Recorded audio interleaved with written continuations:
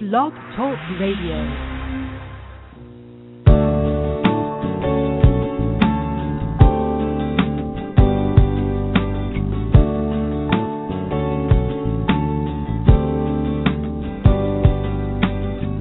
From Lives in the Balance, the nonprofit organization committed to advocating on behalf of behaviorally challenging kids and their caregivers, this is Dr. Ross Greene. Welcome to Collaborative Problem Solving at School.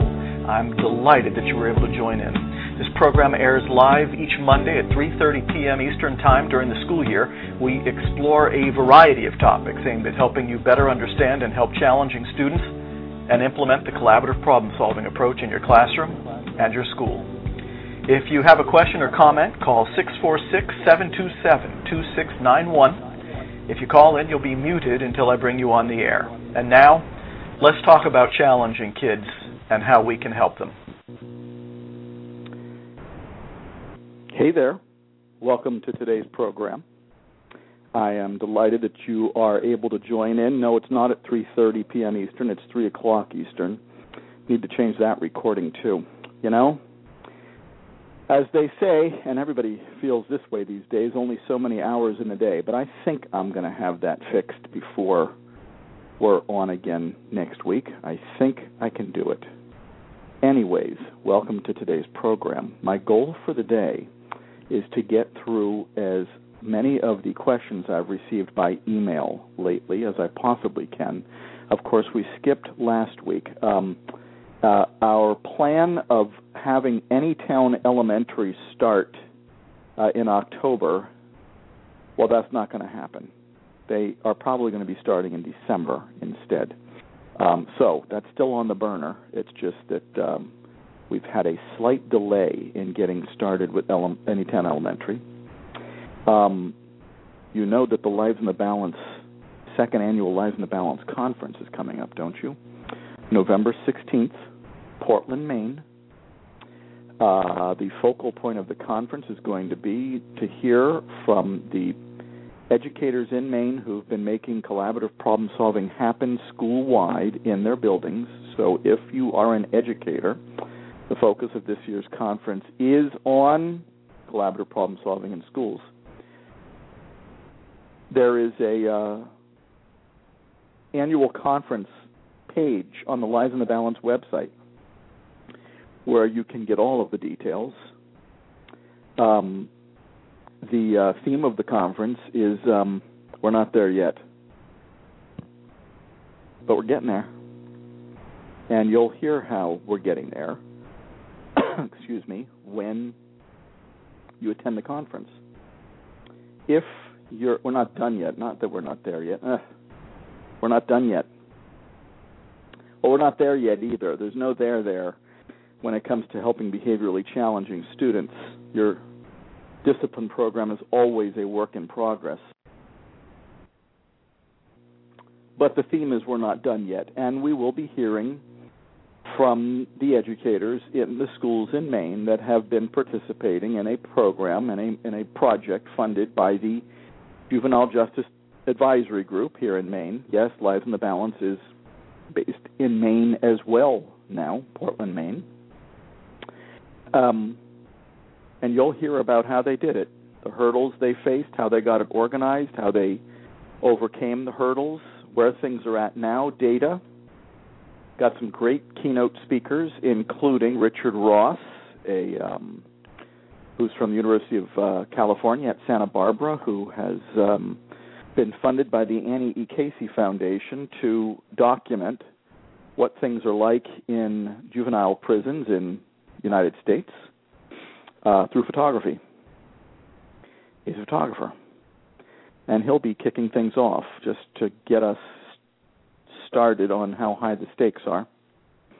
We will then hear from another keynote speaker, Barry Studley, who is the Associate Commissioner for Juvenile Services in the state of Maine, where they've been implementing collaborative problem solving in their juvenile system for a very long time, and what they've done in that system to make Maine a shining star for juvenile detention systems throughout the world. We'll then hear from the rest of the day along with awarding our annual Trailblazer Awards, our recognition awards, to people who are making it happen in their schools and in their communities throughout the world. And then we'll spend the rest of the morning hearing from the educators in the schools that have been doing it, and then the afternoon we'll make sure that you get what you need depending completely on your level of experience and knowledge of the model. If you can't make it, November 16th in Portland, Maine, if you can't make it, we'll be filming the conference, and we will, as we did with last year's conference, streaming the highlights on the Lives in the Balance website. We hope you can make it. If you can't make it, you get to be there anyways. Won't be streamed live, but we will stream the video as quickly as we can after the conference. All right. My goal for the day, as I've already announced, is to get through as many questions as I possibly can. Let's see how quickly we can go, and not that speed is the goal here. If we get a caller, we'll hear what the caller has to say, and if we don't, then I'll just get through these questions. We will be hearing in the coming weeks from some of the folks in some of the schools in Maine who've been making collaborative problem-solving happen in their buildings, sort of personal interviews on this radio program, but we will also be hearing about them hear from them in more abbreviated form at the conference. Here we go. Here's email number 1. Got this one in late September. Hi, Dr. Greene. I love your radio shows. Thank you. And the collaborative problem-solving framework. Thank you. I work as a school psychologist in an elementary school in an urban school district. I had the opportunity to meet with all of the teachers at grade-level meetings to talk about changing our lenses regarding behavioral challenges. Some teachers really took hold of the idea of lagging skills, yet are feeling a bit overwhelmed as the norm in their classroom seems to be children with lagging skills. I talked about lagging skills in executive functioning, language processing, cognitive flexibility, emotion regulation, and social skills just to get the ball rolling. An idea one of the teachers had was to try to come up with some best practices that could be used in whole classrooms to address these lagging skills. I have some ideas like regular desk checks, simplified directions paired with visuals, modifying the amount of work assigned, help signals, etc. Could you weigh in? Am I on the right track? Do you have any specific ideas for whole class modifications to address lagging skills? Thank you for your question. Well, I think you are definitely on the right track to help teachers view the behavioral challenges of their students through the lenses of lagging skills and unsolved problems. You are spot on.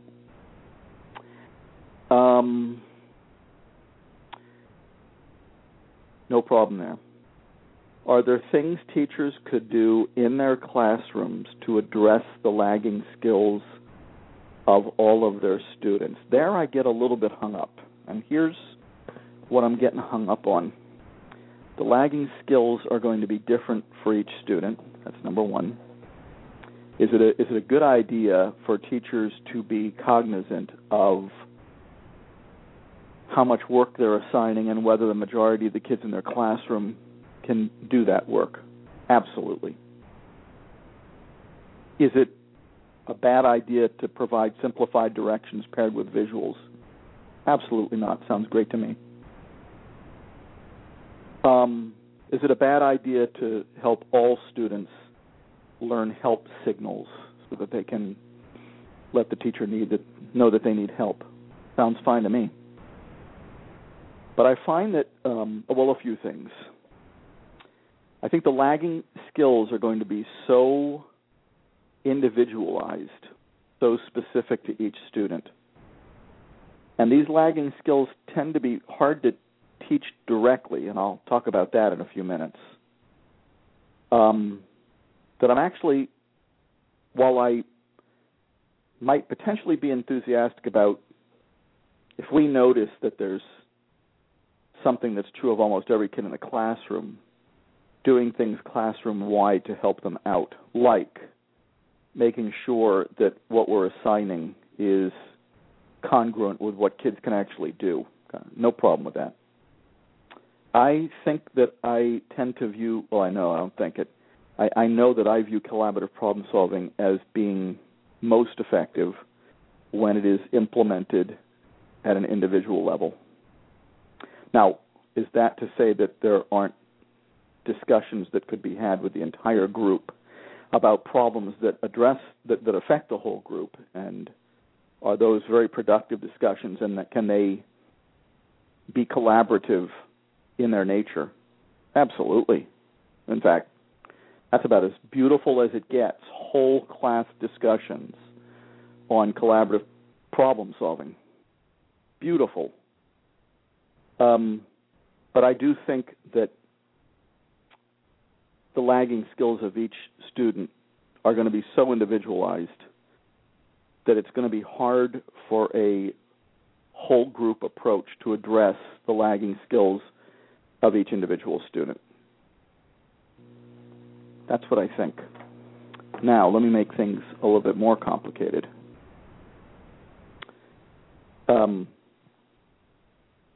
It's actually not the lagging skills you're going to be working on directly most of the time. Most of the time, lagging skills are worked on indirectly by solving problems collaboratively.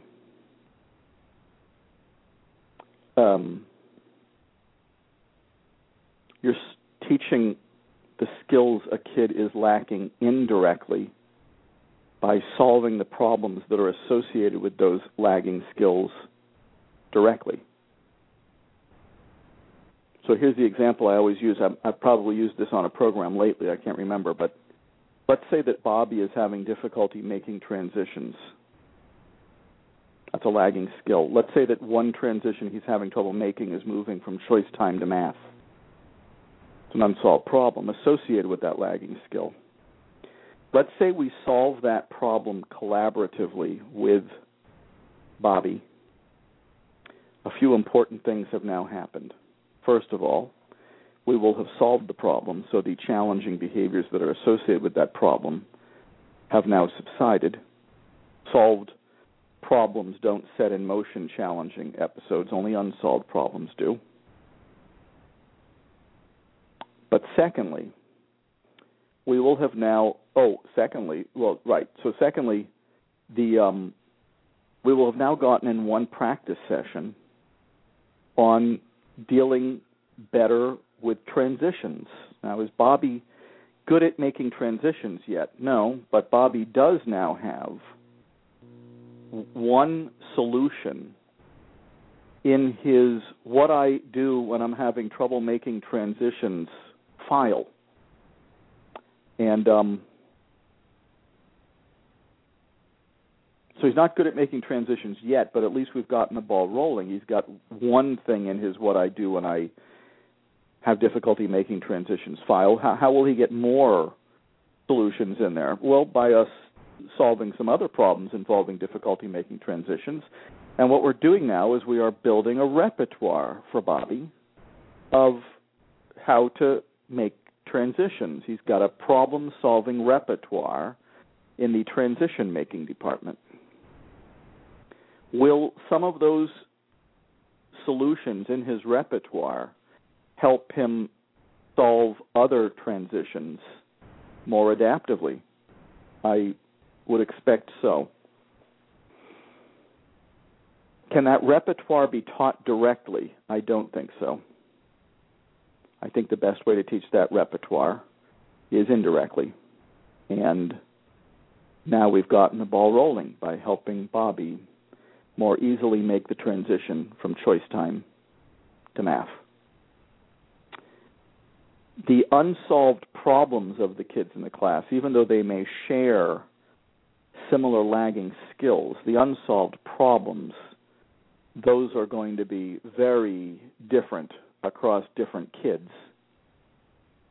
That means that even though there may be some group things we are doing with collaborative problem solving, and even though there might be some group modifications and discussions that we might have with the entire group, most of the problem solving is going to be individualized, except for those discussions that are about problems that affect the entire class, and bullying is sometimes a good example of that. So there's the answer to that part of the question. But do I think you've gotten the ball rolling? Yes, and good for you. One other thing you said that I wanted to comment on. Here's the sentence. Some teachers really took hold of the idea of lagging skills, yet are feeling a bit overwhelmed as the norm in their classroom seems to be children with lagging skills. Yes. And sometimes people say, geez, my whole class is lacking skills. I should teach those skills to the group. That would be more efficient. Probably not. I understand the thinking. But probably not. I get it totally. Just think that the skills are going to be taught indirectly. The unsolved problems of the different members of the group are going to be very different. I do get it. When people feel overwhelmed, sometimes they say, well, then let's just do it for everybody. But it's unlikely to be the most effective way to go on that.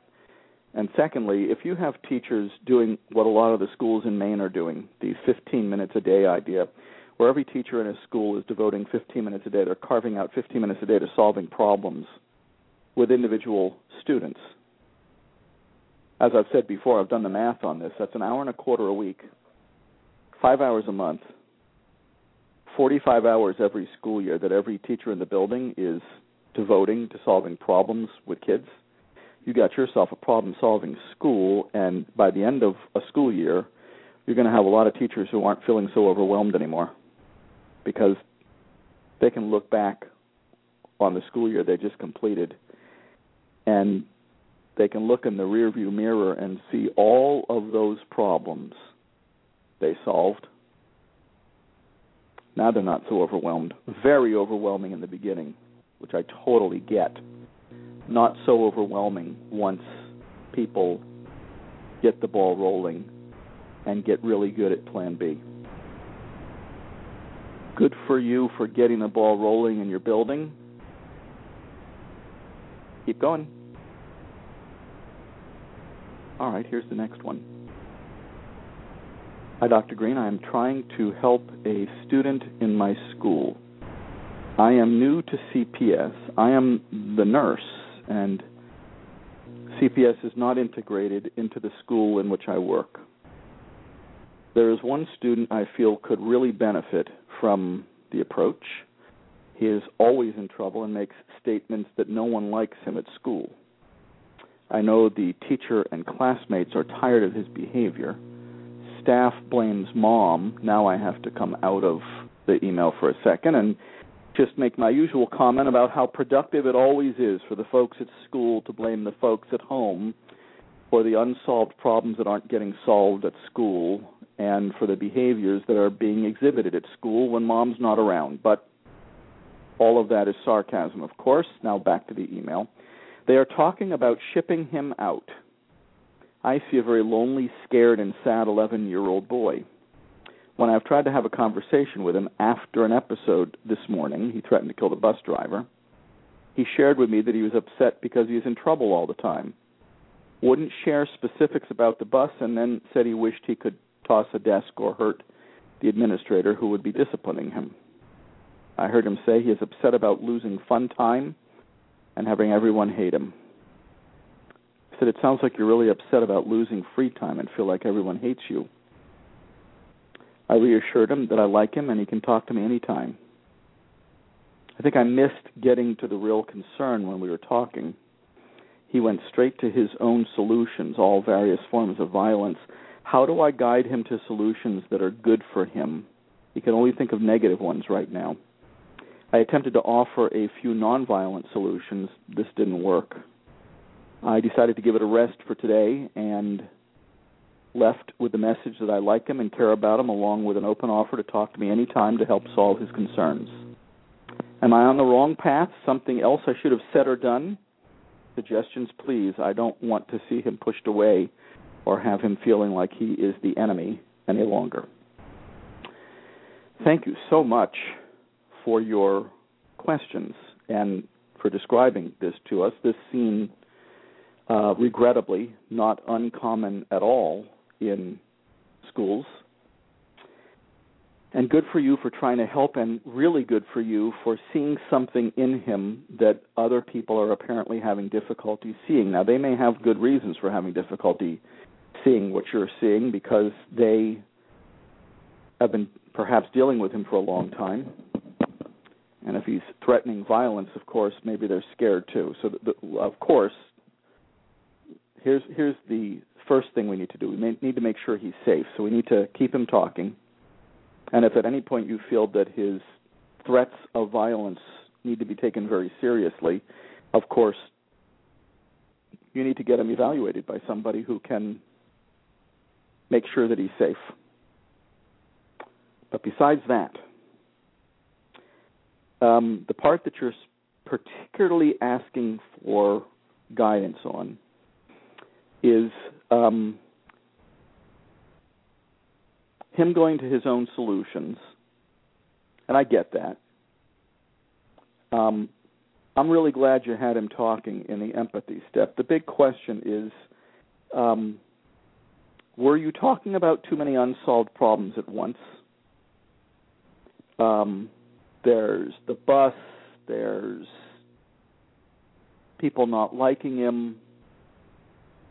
I'm not sure how many unsolved problems you were trying to talk about at the same time, but you want to try to talk about only one at a time. And so an example of one unsolved problem is what's going on the school bus.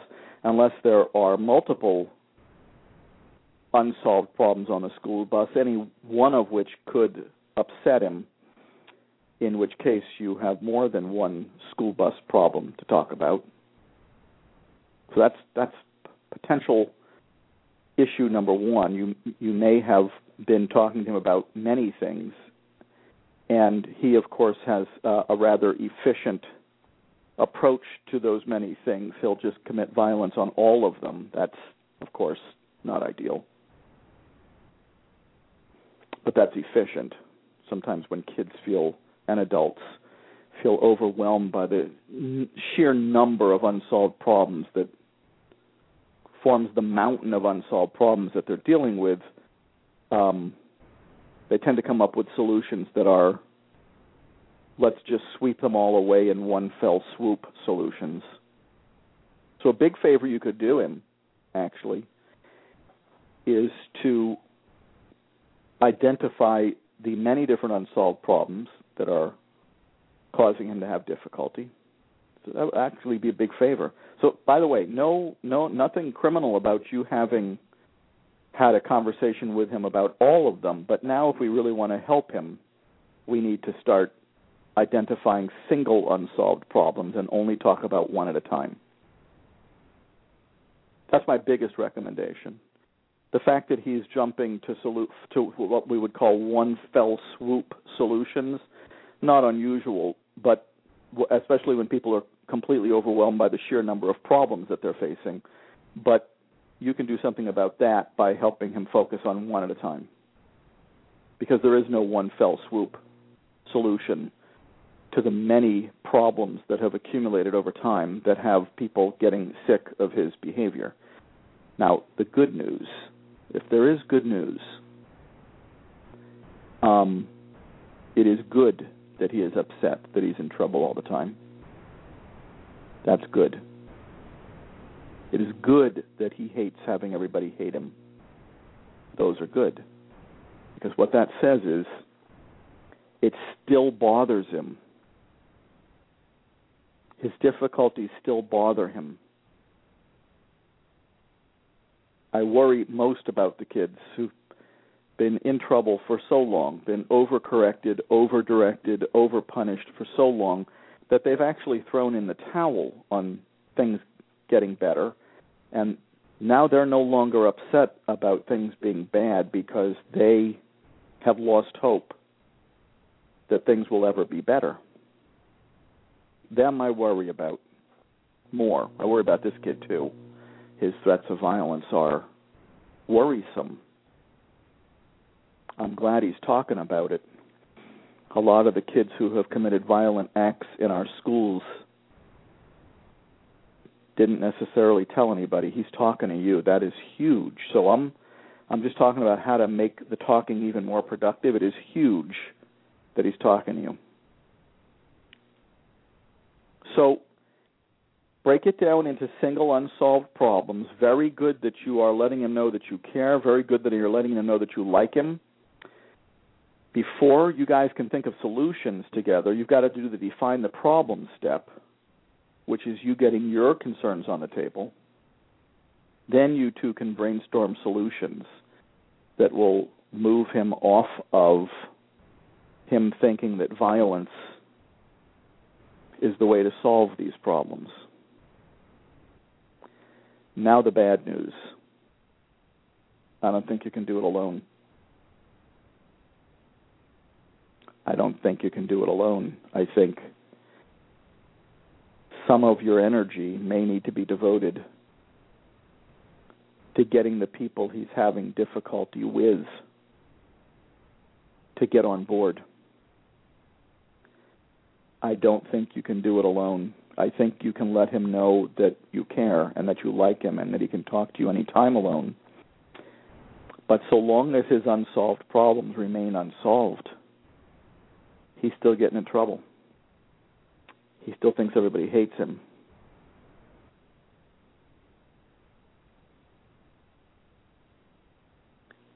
I think you're off to a very good start, but you can't do it alone.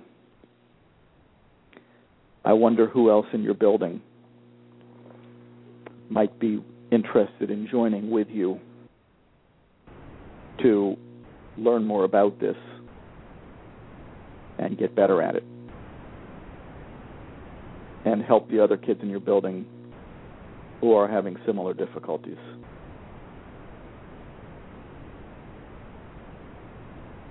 I'm delighted to assist by phone. You're welcome to call in anytime.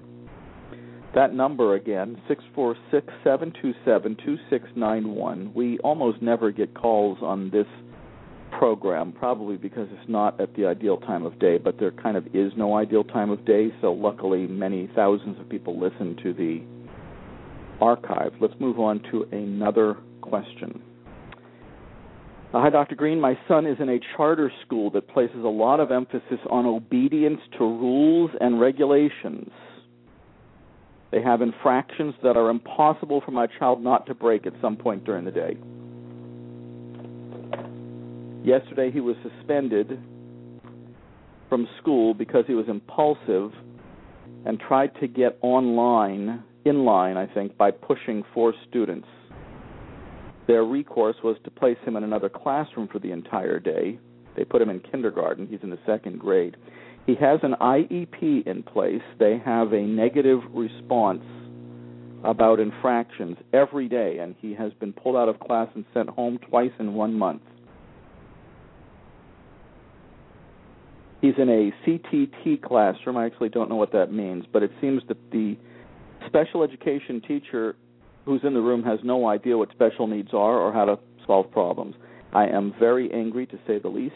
Tomorrow we will meet with the staff.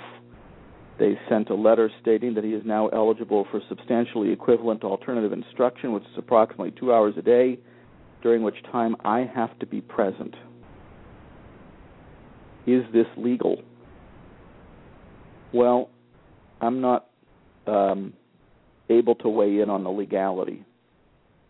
You need somebody who knows special ed law a bit more intimately than I do. I don't know if what they're doing is legal, but it doesn't sound good. Doesn't sound good. I also don't know if the fact that he's in a charter school, you might know better than me, whether all the rules apply, special education law rules apply to charter schools. I feel terrible that that's something I don't know. It's something I should know, but it's not something that I know. I can look into it for you. But so in terms of the legality, I think I'm the wrong guy. In terms of the scenario, I think you've got a tough question to answer. Is this school and its whole mentality, as you're describing it, obedience to rules and regulations, you're describing that as an emphasis. A lot of behaviorally challenging kids are unlikely to do well in a building that is obsessed with rules and regulations. Now, I don't know if they would describe themselves the same way, and I realize that you are, as you're saying, very angry to say the least. So I don't obviously know what school you're talking about, so I can't offer you any alternative point of view on what they're really about. But as you're describing it, I'm not too optimistic that this school, if it's truly got the mentality that you're describing, is going to be able to change its mentality enough to be interested in solving problems a different way. And the reason I'm saying that is because, I never give up hope. I never say never. But if their emphasis in the building is obedience to rules and regulations, you'd know better than me how receptive they're going to be to doing things in a different way, trying on new lenses, and recognizing that there are far more important things to emphasize than rules and regulations. The reason I'm saying that is because schools that have a strong emphasis on rules and regulations also tend to have a very strong emphasis on blind adherence to authority, adult-imposed consequences. Your son is on the receiving end of these already. That's why I'm not sounding too optimistic here, that this building is interested in changing enough to be what your son needs. And that's always sort of the dilemma when I'm asked to intervene on behalf of a single behaviorally challenging student in a building. Is this building able to change enough, or at the very least, the people who are intimately involved with this child, to make it work with this child, who's not a Plan A kid, and for whom a strong emphasis on rules and regulations is simply not going to be where the action's at. And it's always an interesting, I'm always trying to figure that out. Is this school able to change enough to meet the needs of this student? Now, special ed law says that they need to. I know enough about special ed law to know that they need to meet your son's needs. I don't know enough about the legality of your son's situation in a charter school to know that in his case. But in general, I always have to ask the question, can this school change enough to meet this kid's needs? And if not, do we need to find a school that is a better fit for your son? I brought this up on the Parents radio program this morning. Apparently you're not alone in your situation of having a school that is, you might be wondering, why did I just do that question on the Educator radio program? Because I don't think it's terrible to have educators hear how the folks at home are sometimes feeling about how things are going at school. I don't think anybody at school wants to be viewed as being so rigid and inflexible that they can't meet the needs of a student in their building, although there will be times, and we hope that they're rare, that a school can't meet the needs of a student in their building, and then it's time to think about having the student go someplace that could meet the student's needs better. But we don't want the inflexibility of the school to be a major contributing factor to that. I think that's the main point. So I brought this up on the parents program this morning. The physician in, I think it was Georgia, although I don't remember well, who's been prescribing, I could find out really quickly because we posted this in the good and bad news section of the Lives in the Balance website. Hang on one sec. This is in the New York Times. The headline was, "Attention Disorder or Not, Pills to Help in School." I'll read a little of it. When Dr. Michael Anderson hears about his low-income patients struggling in elementary school, he usually gives them a taste of some powerful medicine, Adderall, stimulant medication.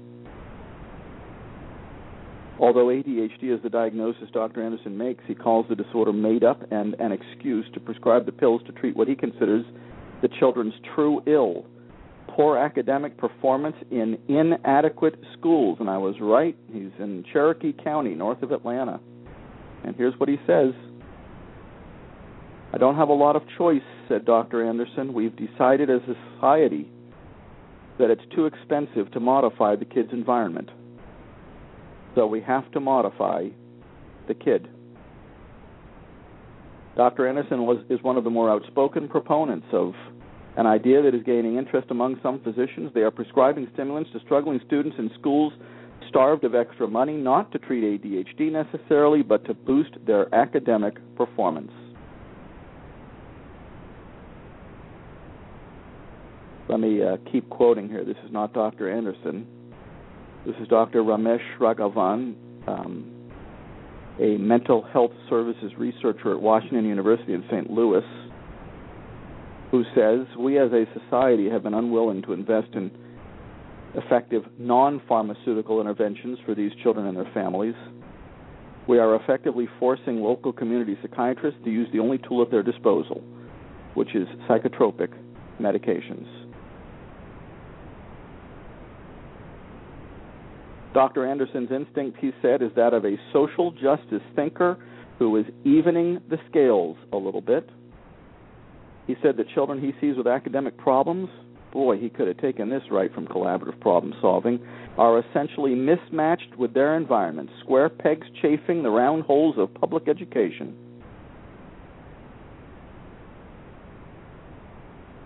Wow. So good news for our emailer, but bad news for all of the rest of us.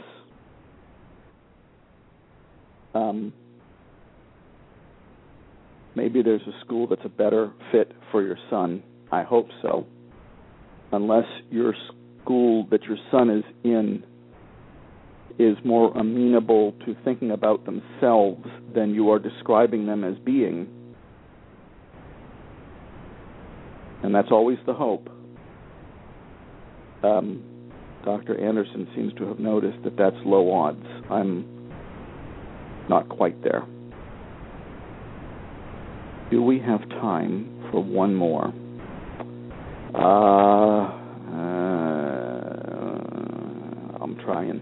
I'll try. Dr. Greene, recently I have been promoted to a behavior specialist at a school for the deaf. Somewhat on your website, while looking for answers about students who do not show a typical ABC pattern to behavior that can be modified by rewards and punishments, and have been spending any spare time that I have listening to the modules in the listening library on the Lives in the Balance website. Thanks for the plug. I've already started the process with one elementary student here who is a typical language user, though we haven't made it past the empathy step and definitely need more time. I would love to use this approach with other students, but I am hesitant due to the severe language delays of many of our population experience. Do you have any hints or suggestions for how to navigate this experience using pictures, role play, or play therapy for those students who do not have the words to to identify situations and experiences, especially those outside of school, which may drastically impact behavior but remain unseen to the teachers? Population I'm working with is age 3 to 22, and many on my caseload have multiple disabilities, especially cognitive delays and autism spectrum disorder, along with their deafness. Any advice would be greatly appreciated. Here we go. Now, first of all, the first thing I should say is that there are programs in the listening library for educators, I believe, but possibly for parents. And it will probably be in one of the sections, I'm not going to be able to find it now, that are about doing collaborative problem solving with specific types of kids. That's where you'll find it. So that's the first thing I'll say, is that I've got about 4.5 minutes to answer, but I've done entire programs, 45 minutes worth, on this question for and those are posted in the listening library. So that's answer number one. Answer number two. There's part of your email that I have slight concerns about. Yes, you can solve problems collaboratively with kids who have significant language delays or are completely nonverbal. The answer is yes. And yes, you can use pictures, as would any good speech and language therapist, to depict the unsolved problems, the concerns about those unsolved problems, and potential solutions in pictures. Yes, that can be done too. And yes, with very so-called low-functioning kids who may not even know that there are problems that need to be solved because they actually conceptually don't have problems, don't know about problems. They don't have that file. Yes, you can do some laying of the groundwork there and help kids recognize what's a problem and identify for them in the same way that we wanted to do with one of our earlier emailers with a apparently fully language functioning kid, but who was overwhelmed by all the problems he was having to deal with and was trying to come up with a one fell swoop solution. It is just as helpful to help so-called low functioning kids come up with the same list so that they can actually start to conceptualize that each represents an individual problem that needs to be solved. That's good. It's good for any kid. Good for kids who we might call low functioning. Good to help them identify their concerns in pictures. And by the way, Google Images, this is also good, but there are many programs and apps that can help you depict unsolved problems and concerns and potential solutions in pictures. By the way, it might also be a good idea to build a solutions file for the kid. Many so-called low-functioning kids aren't aware that if you have a problem, the goal is to come up with a solution. So that sometimes needs to be built in. And as I always say, the way that I do that is not really any different than the way we would teach a kid what's a cow and that a cow says moo. The teaching is no different than helping kids identify animals and the sounds that they make, identify problems and their concerns about them. It's not dramatically different. My biggest concern is that you seem focused, and I'm going fast now because the recording has just told me that I only have about a minute and a half left. My biggest concern is that you seem to be primarily interested in focusing on things going on outside of school that may dramatically impact behavior at school but remain unseen to the teachers. I would suggest that those are going to be the absolute hardest ones to focus on in the beginning with a child who has significant delays in language. I think the easiest ones to work on are going to be the ones that you do know about, not the ones that you don't know about. I'm not exactly sure that, and actually I'm completely sure that would not be the ideal place to start. So that's my biggest feedback on your questions. I'd start with the ones you know about because you need to build in a language vocabulary for this kid, and that's going to be a lot easier for the ones that you're actually aware of. I could spend a lot of time more on that one, but alas, we are regrettably out of time for today. Thank you for listening in again. Hope you'll join in next week when we do this again. Talk to you then.